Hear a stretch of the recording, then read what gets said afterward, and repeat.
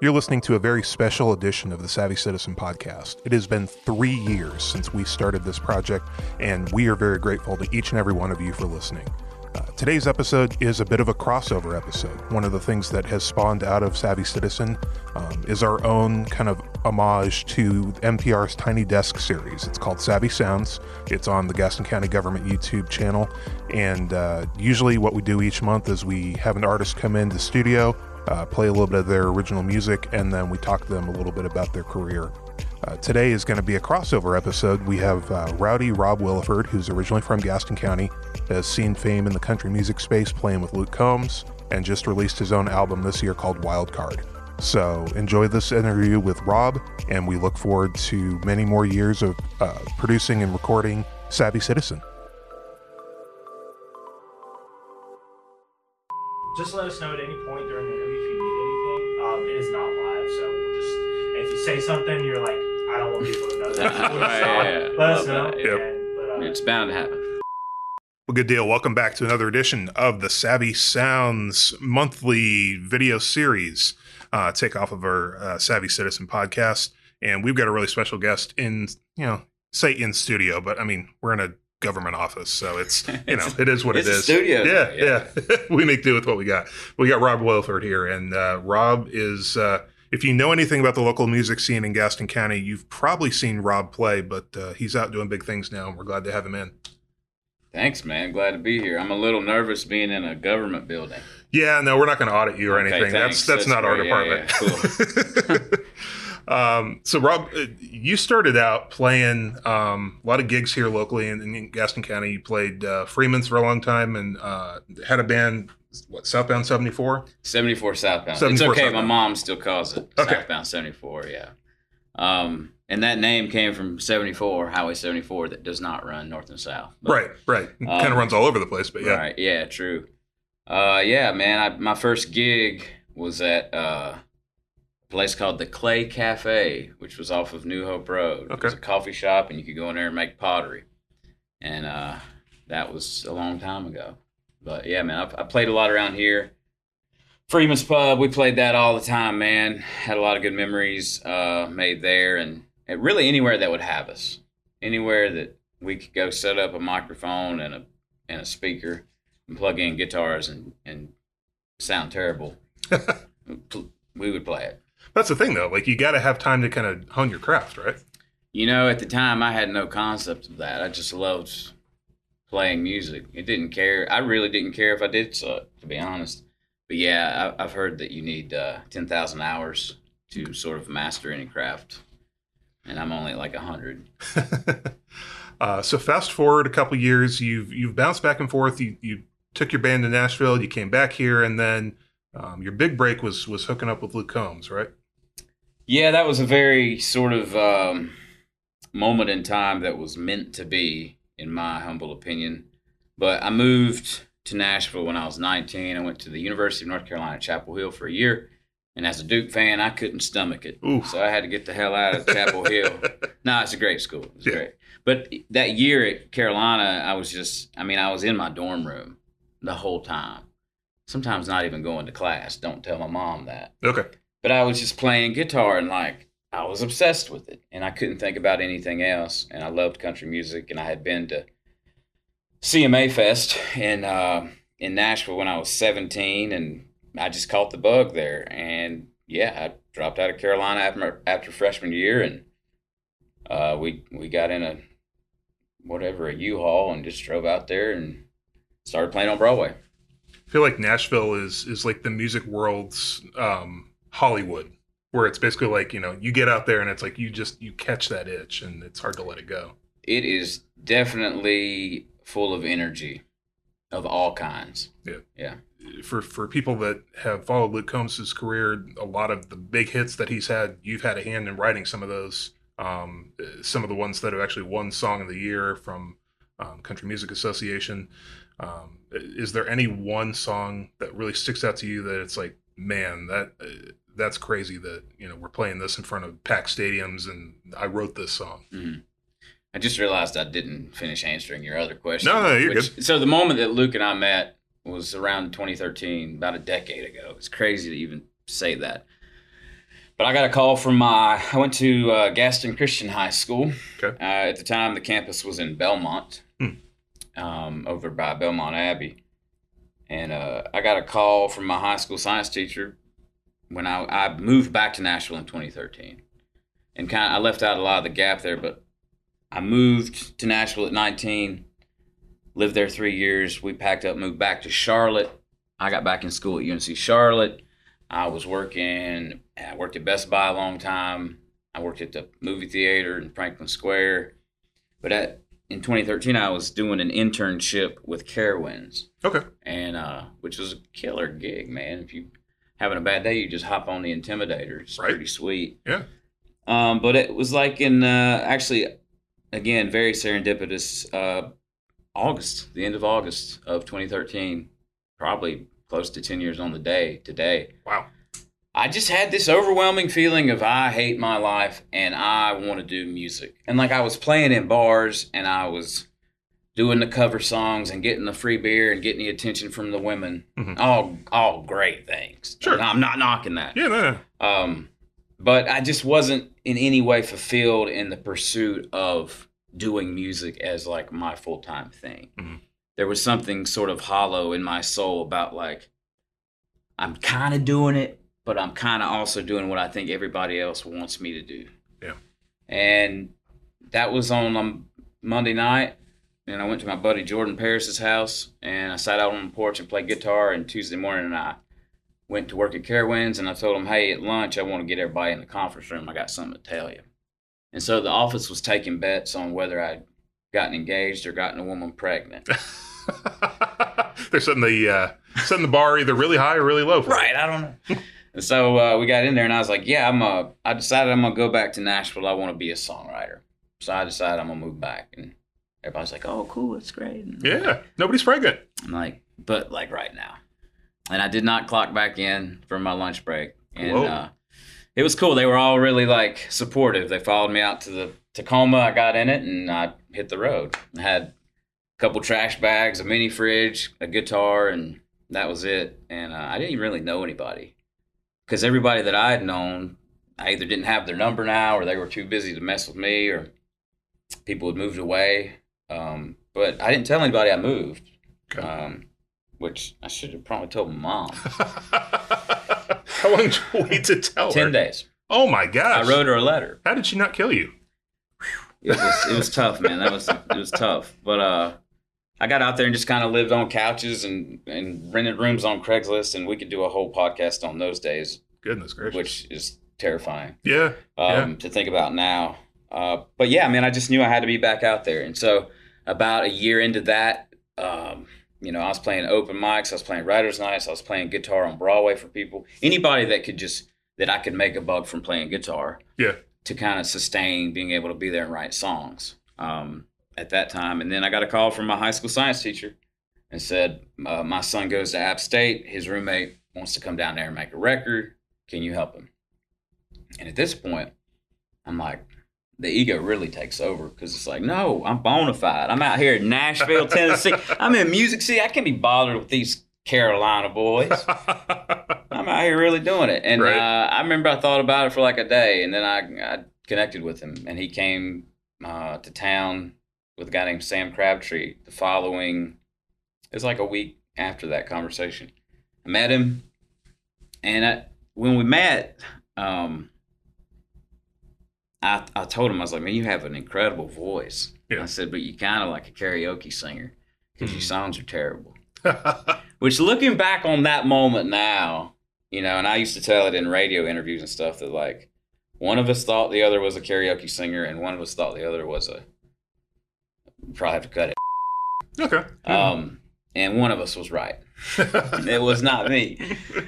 But from that, like, I don't know if it like pushed him in a good way to be like, oh, I'll show you. But quickly after that, we both were huge and are huge fans of Eric Church, another North Carolina native. Yep.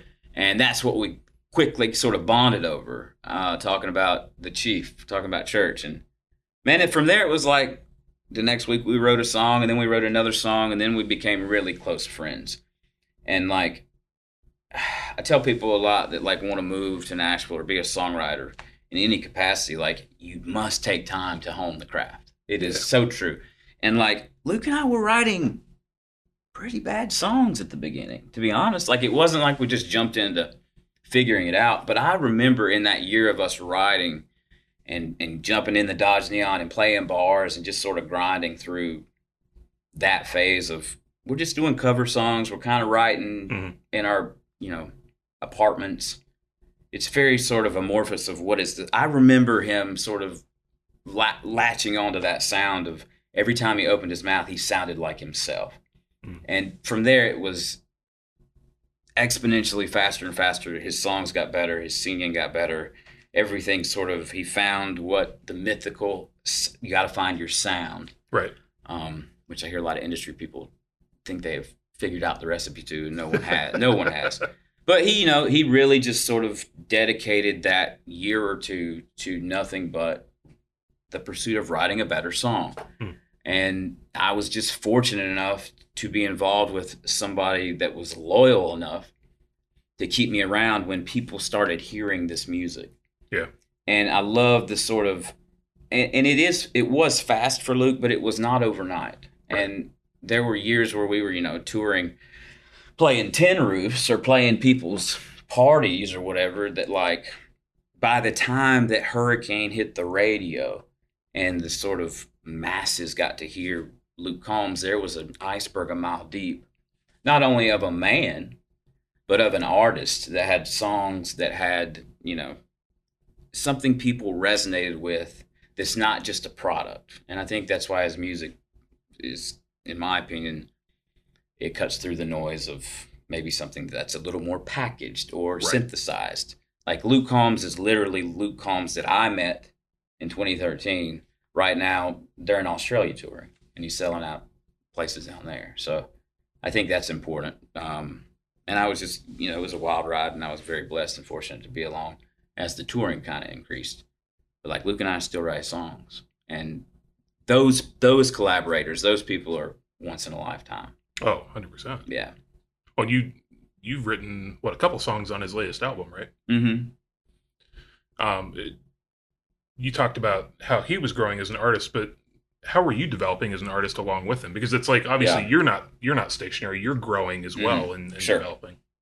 I think along the way, what I moved 10 years ago to do, I just kept falling more in love with learning and educating myself about the people that have come before me that have written music.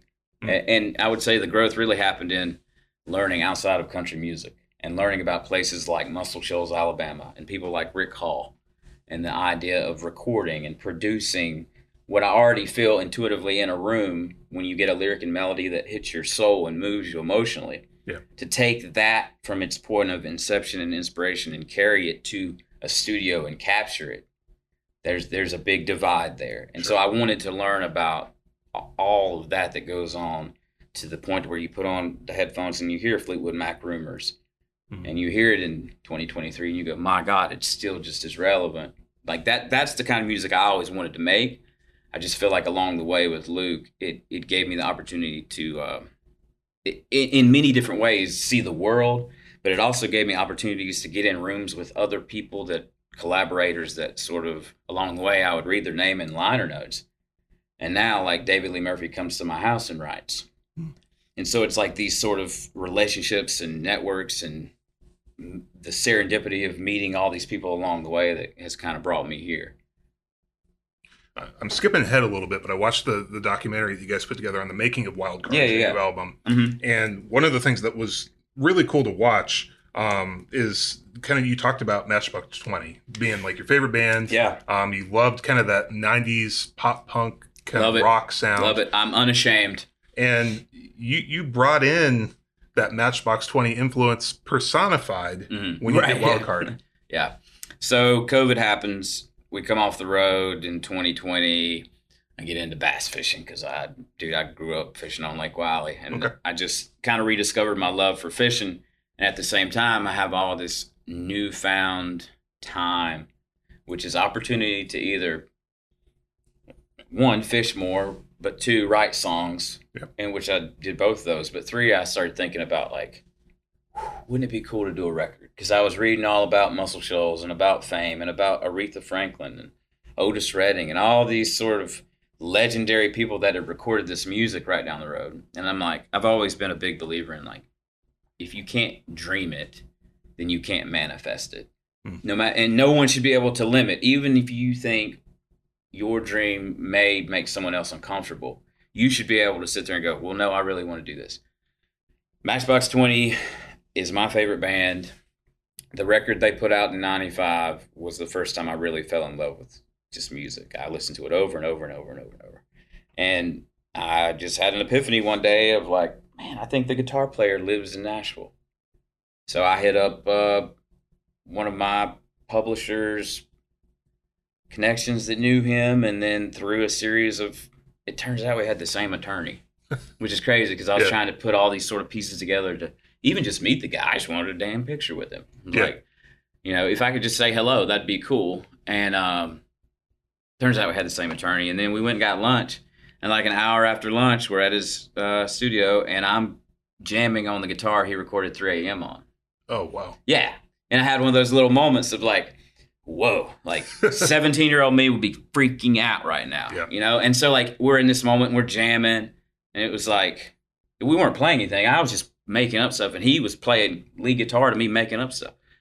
And I'm like, hey man, would you want to produce a record with me? And I'm like, in the moment I said it, I go, dude, what are you doing? But he's like, absolutely. Sure. Cool. And from there, man, I played him like 20 songs, everything from a song called Hey Mama that I wrote kind of about moving and not telling my mom that I moved to Nashville. I wrote that in 2014, all the way up until a song that I'd written like 2 days prior to meeting him. And I kind of just said, hey, man, be ruthless about like, which ones of these you like? Why do you like them? Why not? And so we spent about 6 months kind of doing that. And he'd come over to the house and we would make up arrangements or reinvent. If something wasn't working, we'd reinvent it. Like that song, I Ain't, on the record. That started completely different. And he's like, it's boring. And I said, well, you know what's not boring? Motown. And so I put this little Motown move in it, and then suddenly it became a whole new reinvention of the song. We did that for about 6 months, and then we went down to Fame and Muscle Shoals in December of 2021, and we just recorded these 11 songs, and I had the time of my life. It was truly life-changing. I don't say that as like to be dramatic or a cliche. It was at that point that I had to go back out on the road with Luke and be like, hey, man, I think it's time for me to come off the road. This is where my heart is being drawn to. Just like I was being drawn to get in the Tacoma and leave Carowinds that day. It was sort of this like, this is where I need to be. So the record came out in April of this year. It was a very long experience, a lot of learning curves, a lot of failures. But at the end of the day, I'm a big Rick Rubin fan. Yeah. Rick Rubin says the moment of success is when a creator wants people to hear the work. And so like once it was out, you know, I had so many people that thought I was like going and doing an artist career and I was going to go tour and this and that. And I mean, I even had some radio stations that were like, hey, we'll spin this. And I'm like, if you want to spin it, that's fine. But like, I'm not going to join the circus of country radio. And I was okay with that. It wasn't like a defiant thing. It was like no, I wanted to make this as a painter wants to like paint on canvas and doesn't necessarily have to go out and go, look at this. Right. And I wanted the people that heard it to find their way to it very organically. And I don't know, that seems like the most outlaw thing you can do in Nashville these days is make a country record that then just not promote it all over the place. Promote it at all. And it's not a country record at all. But I am going to make a country record here pretty soon. That's very different from this one. But yeah, it was just like, hey, I want to go figure out how to make these songs come to life because I want to be a producer and I want to be a songwriter. And so it was like an exercise in let's see if I can do this. And I'm really glad I did it. And since then, I've bought a spot down in Muscle Shoals and have been doing a lot of recording and writing down there. So it's a really cool chapter. It reminds me kind of, as you're talking, a little bit of almost like a Jason Isbell, where he talks a lot about like trying to not be in that mold of like contemporary country music. I don't actually. Muscle Shoals. Is he really? Okay.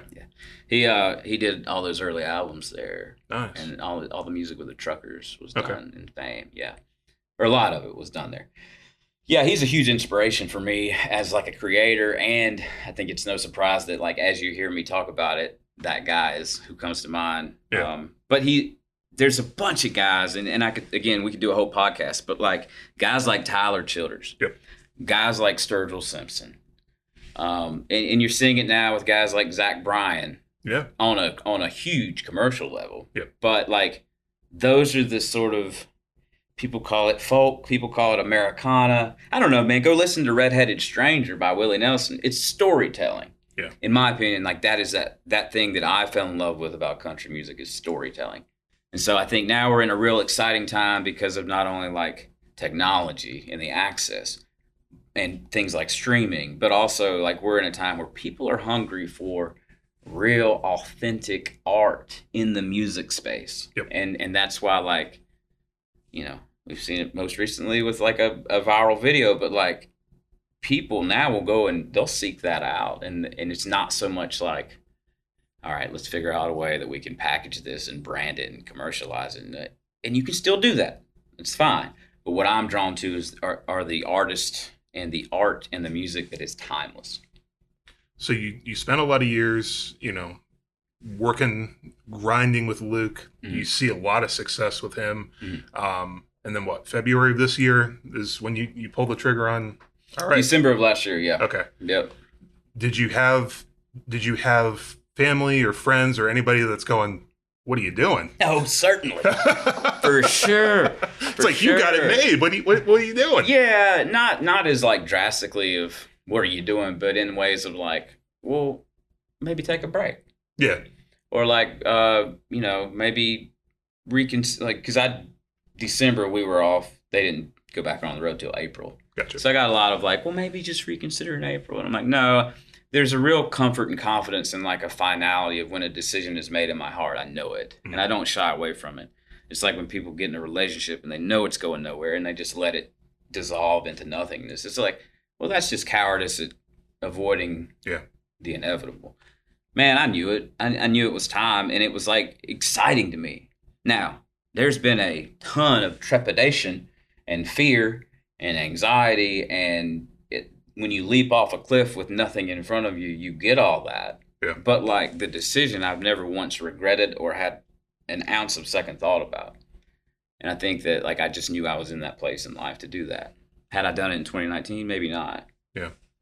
Well, it seemed like just from the social media posts that, you know, Luke was super supportive of it. And, extremely. I mean, he came and did a track with you on your new album, right? He did, yeah. Yep. Yeah. So you talked about this new album, not necessarily being country. I mean, it's got some country tones to it. There's parts of it that are a little folky, yeah. But if you were trying to describe it to somebody that hadn't heard it, how would you describe your sound there, and then maybe what you're moving towards next? I don't know. I don't have a good description other than like it's 11 mini movies. Like on Netflix, they'd call it a mini series. Yeah. It's 11 songs that I can, even when I go back and listen to it now, I can tell you exactly sort of the songs that inspired those 11 renderings of these songs. But it was like, I do have ADD, but it was like, I want to play in that sandbox. I want to go to that playground. I want to use this paintbrush in this color. And I can hear the ADD all over it. There's no sort of cohesive sonic element that most people go, well, if you're going to make a record, you got to make it sound like it's the same person. Yeah. Sure, that's a concept, but maybe not. And so I just wanted to sort of break down every barrier or preconceived notion of what a record was. Deconstruct that. To me, that was a self-serving thing, and I don't expect anybody else to listen to it and get why I would do that in any sort of right mind. And they're right. I'm not of right mind. That to me is like a little bit Appalachian music, a little bit bluegrass, a little bit 90s rock. It's a little bit hip-hop. I love Mac Miller. I love Post Malone. I love things that have musicality in the rhythmic nature of lyric and melody across the board of any genre. I love Incubus. I love Deftones. It's got all this sort of Nirvana. It's got all these sort of things we interwoven into it that I hear. The next record I'm going to do is going to be more of full cohesive country themed record of there's characters, and I've been really obsessed with Bruce Springsteen lately. Ooh. And Nebraska. It's not a bad one to be obsessed with. Right. So that my version of, everybody goes, oh, I want to make Nebraska. Me too. But like my version of what that is like going back to the thing I was talking about, storytelling with, my first concert was Reba when I was 6. It was called Blockbuster Pavilion at the time. And Reba is a great example of catalog of country songs that have characters in a lot of the songs. So you mentioned Muscle Shoals. You went down to record your album in Fame. So something clearly about that area got into your soul. The water. Yeah. The water. Yeah. And I'm a bit hippie. It is what it is. But I believe there's something to where that studio sits. Mm-hmm. It's off the Tennessee River, which splits off to what's called Shoals Creek, which is kind of where the house that I have down there is. But you've got Florence and Muscle Shoals separated by the Tennessee River. Tennessee runs into the Mississippi. You can get all the way up into Canada through that body of water, or down into the Gulf and into the ocean. But that water, it was all Native American land. And like, there's just something to, even if you don't believe all this mumbo jumbo about music and spirituality I'm talking about, just look at the United States. The populated cities are always along a river or an ocean or a bay or water, right? But to me, yeah, man, I went and made the record, had this sort of moment of falling in love with the studio and the town that reminded me of growing up in Gastonia. When I walked into Fame, the first thing I said was, it smells like my grandma's house. And I'd always felt this sort of air of pretense. Like, I love playing golf, but I don't always like going in a country club. Yeah. There's like an air of, what are you doing in here? Yeah, different vibe. In Nashville, you're in a town with the best songwriters, musicians, producers in the world. And so I'd go in these really awesome studios, but there was always sort of that like insecurity creeping in of, got to make myself small and like, I don't deserve to be in here. And I walked in Fame and it was like, yeah, who's got the fried chicken? Like, this is great. I feel at home. And everyone must find that spot if they want to be a creator. But to me, it was instantly recognizable, the energy of that place. And I think it's due in part to that studio is built upon an underground water table of that same sort of magic that floats in the Tennessee. Oh, that's interesting. It also runs through downtown Nashville in the Cumberland River. Okay. It's the same river. It's all those connections. Mm-hmm. Yeah. So you mentioned before we started recording, and recording this on August 25th, that literally today, a song that you wrote, it's a Tim McGraw. Yeah, we recorded a song on that record, Wild Card, called Fool Me Again. Yeah. And today, Tim McGraw put that out on his record. That's awesome. Yeah, and he just crushed it. Like, it's an odd sort of thing to worry about, but like when you write a song and you hear somebody's going to record your song, there's one, they've got to get it right. It may not even make the record, may not even make the cut, getting past the cutting floor in the studio that day, but like they got to record it good enough. And two, like you don't want them to sort of like not get it in the way that it moved you, which is a real thing. It does happen every day in Nashville. And so that one came out. And I remember hearing it, and I was like, oh, thank God. He murdered this. This is awesome. Well, yeah, you definitely see it sometimes. It's, trying to remember who it was that wrote Cop Car. Is it Sam Hunt? Sam Hunt. Mm-hmm. And he plays the acoustic version of that, and you listen to that versus the one that Keith Urban does, and they're totally different songs. They're very different, yeah. So it's like, you can see, like, going back to the guy that originally wrote it, it's like, that's where he was going with this. Yeah. Like, totally. Yeah. And that's also the beauty of, like, everything I'm saying is very selfish and subjective, that I want to like it. But like once you put the music and it's left the creator's hands, like you don't get to, like Dolly, when she recorded I Will Always Love You, had no, like Elvis wanted to cut that song, but like when Whitney Houston did, it gave it a whole new life in a way that when Chris Stapleton recorded Tennessee Whiskey, he changed the time signature. Yeah. George Jones, it was in 4/4, and then he puts it in 3/4, and he sold 10 million copies. The only reason I know that is Beautiful Crazy was the fifth song to go diamond was Tennessee Whiskey. Okay. And Beautiful Crazy was the next one. There's only been 6 in country music history. My point being, once it leaves that, it's not up to me to go, well, you can't do it that way. Right. I think that's being a bit small-minded as a writer and a creator. If someone interprets your music and your song in a way that impacts them emotionally, great. It doesn't matter if you think it's good or not. Well, and you just saw that with Luke with Fast Car. I mean, gosh, he oh crushed my goodness. that. Yeah, and what's crazy is that song is having more commercial success now than it ever did on the charts and when she put it out. Yeah. Which I think, again, just speaks to the power of a song and sort of the timeless nature of that particular song. Because, that song's, 40 years old? And, yes, it's like you said, it's just as relevant today as it was when it was written. Agreed. Yep.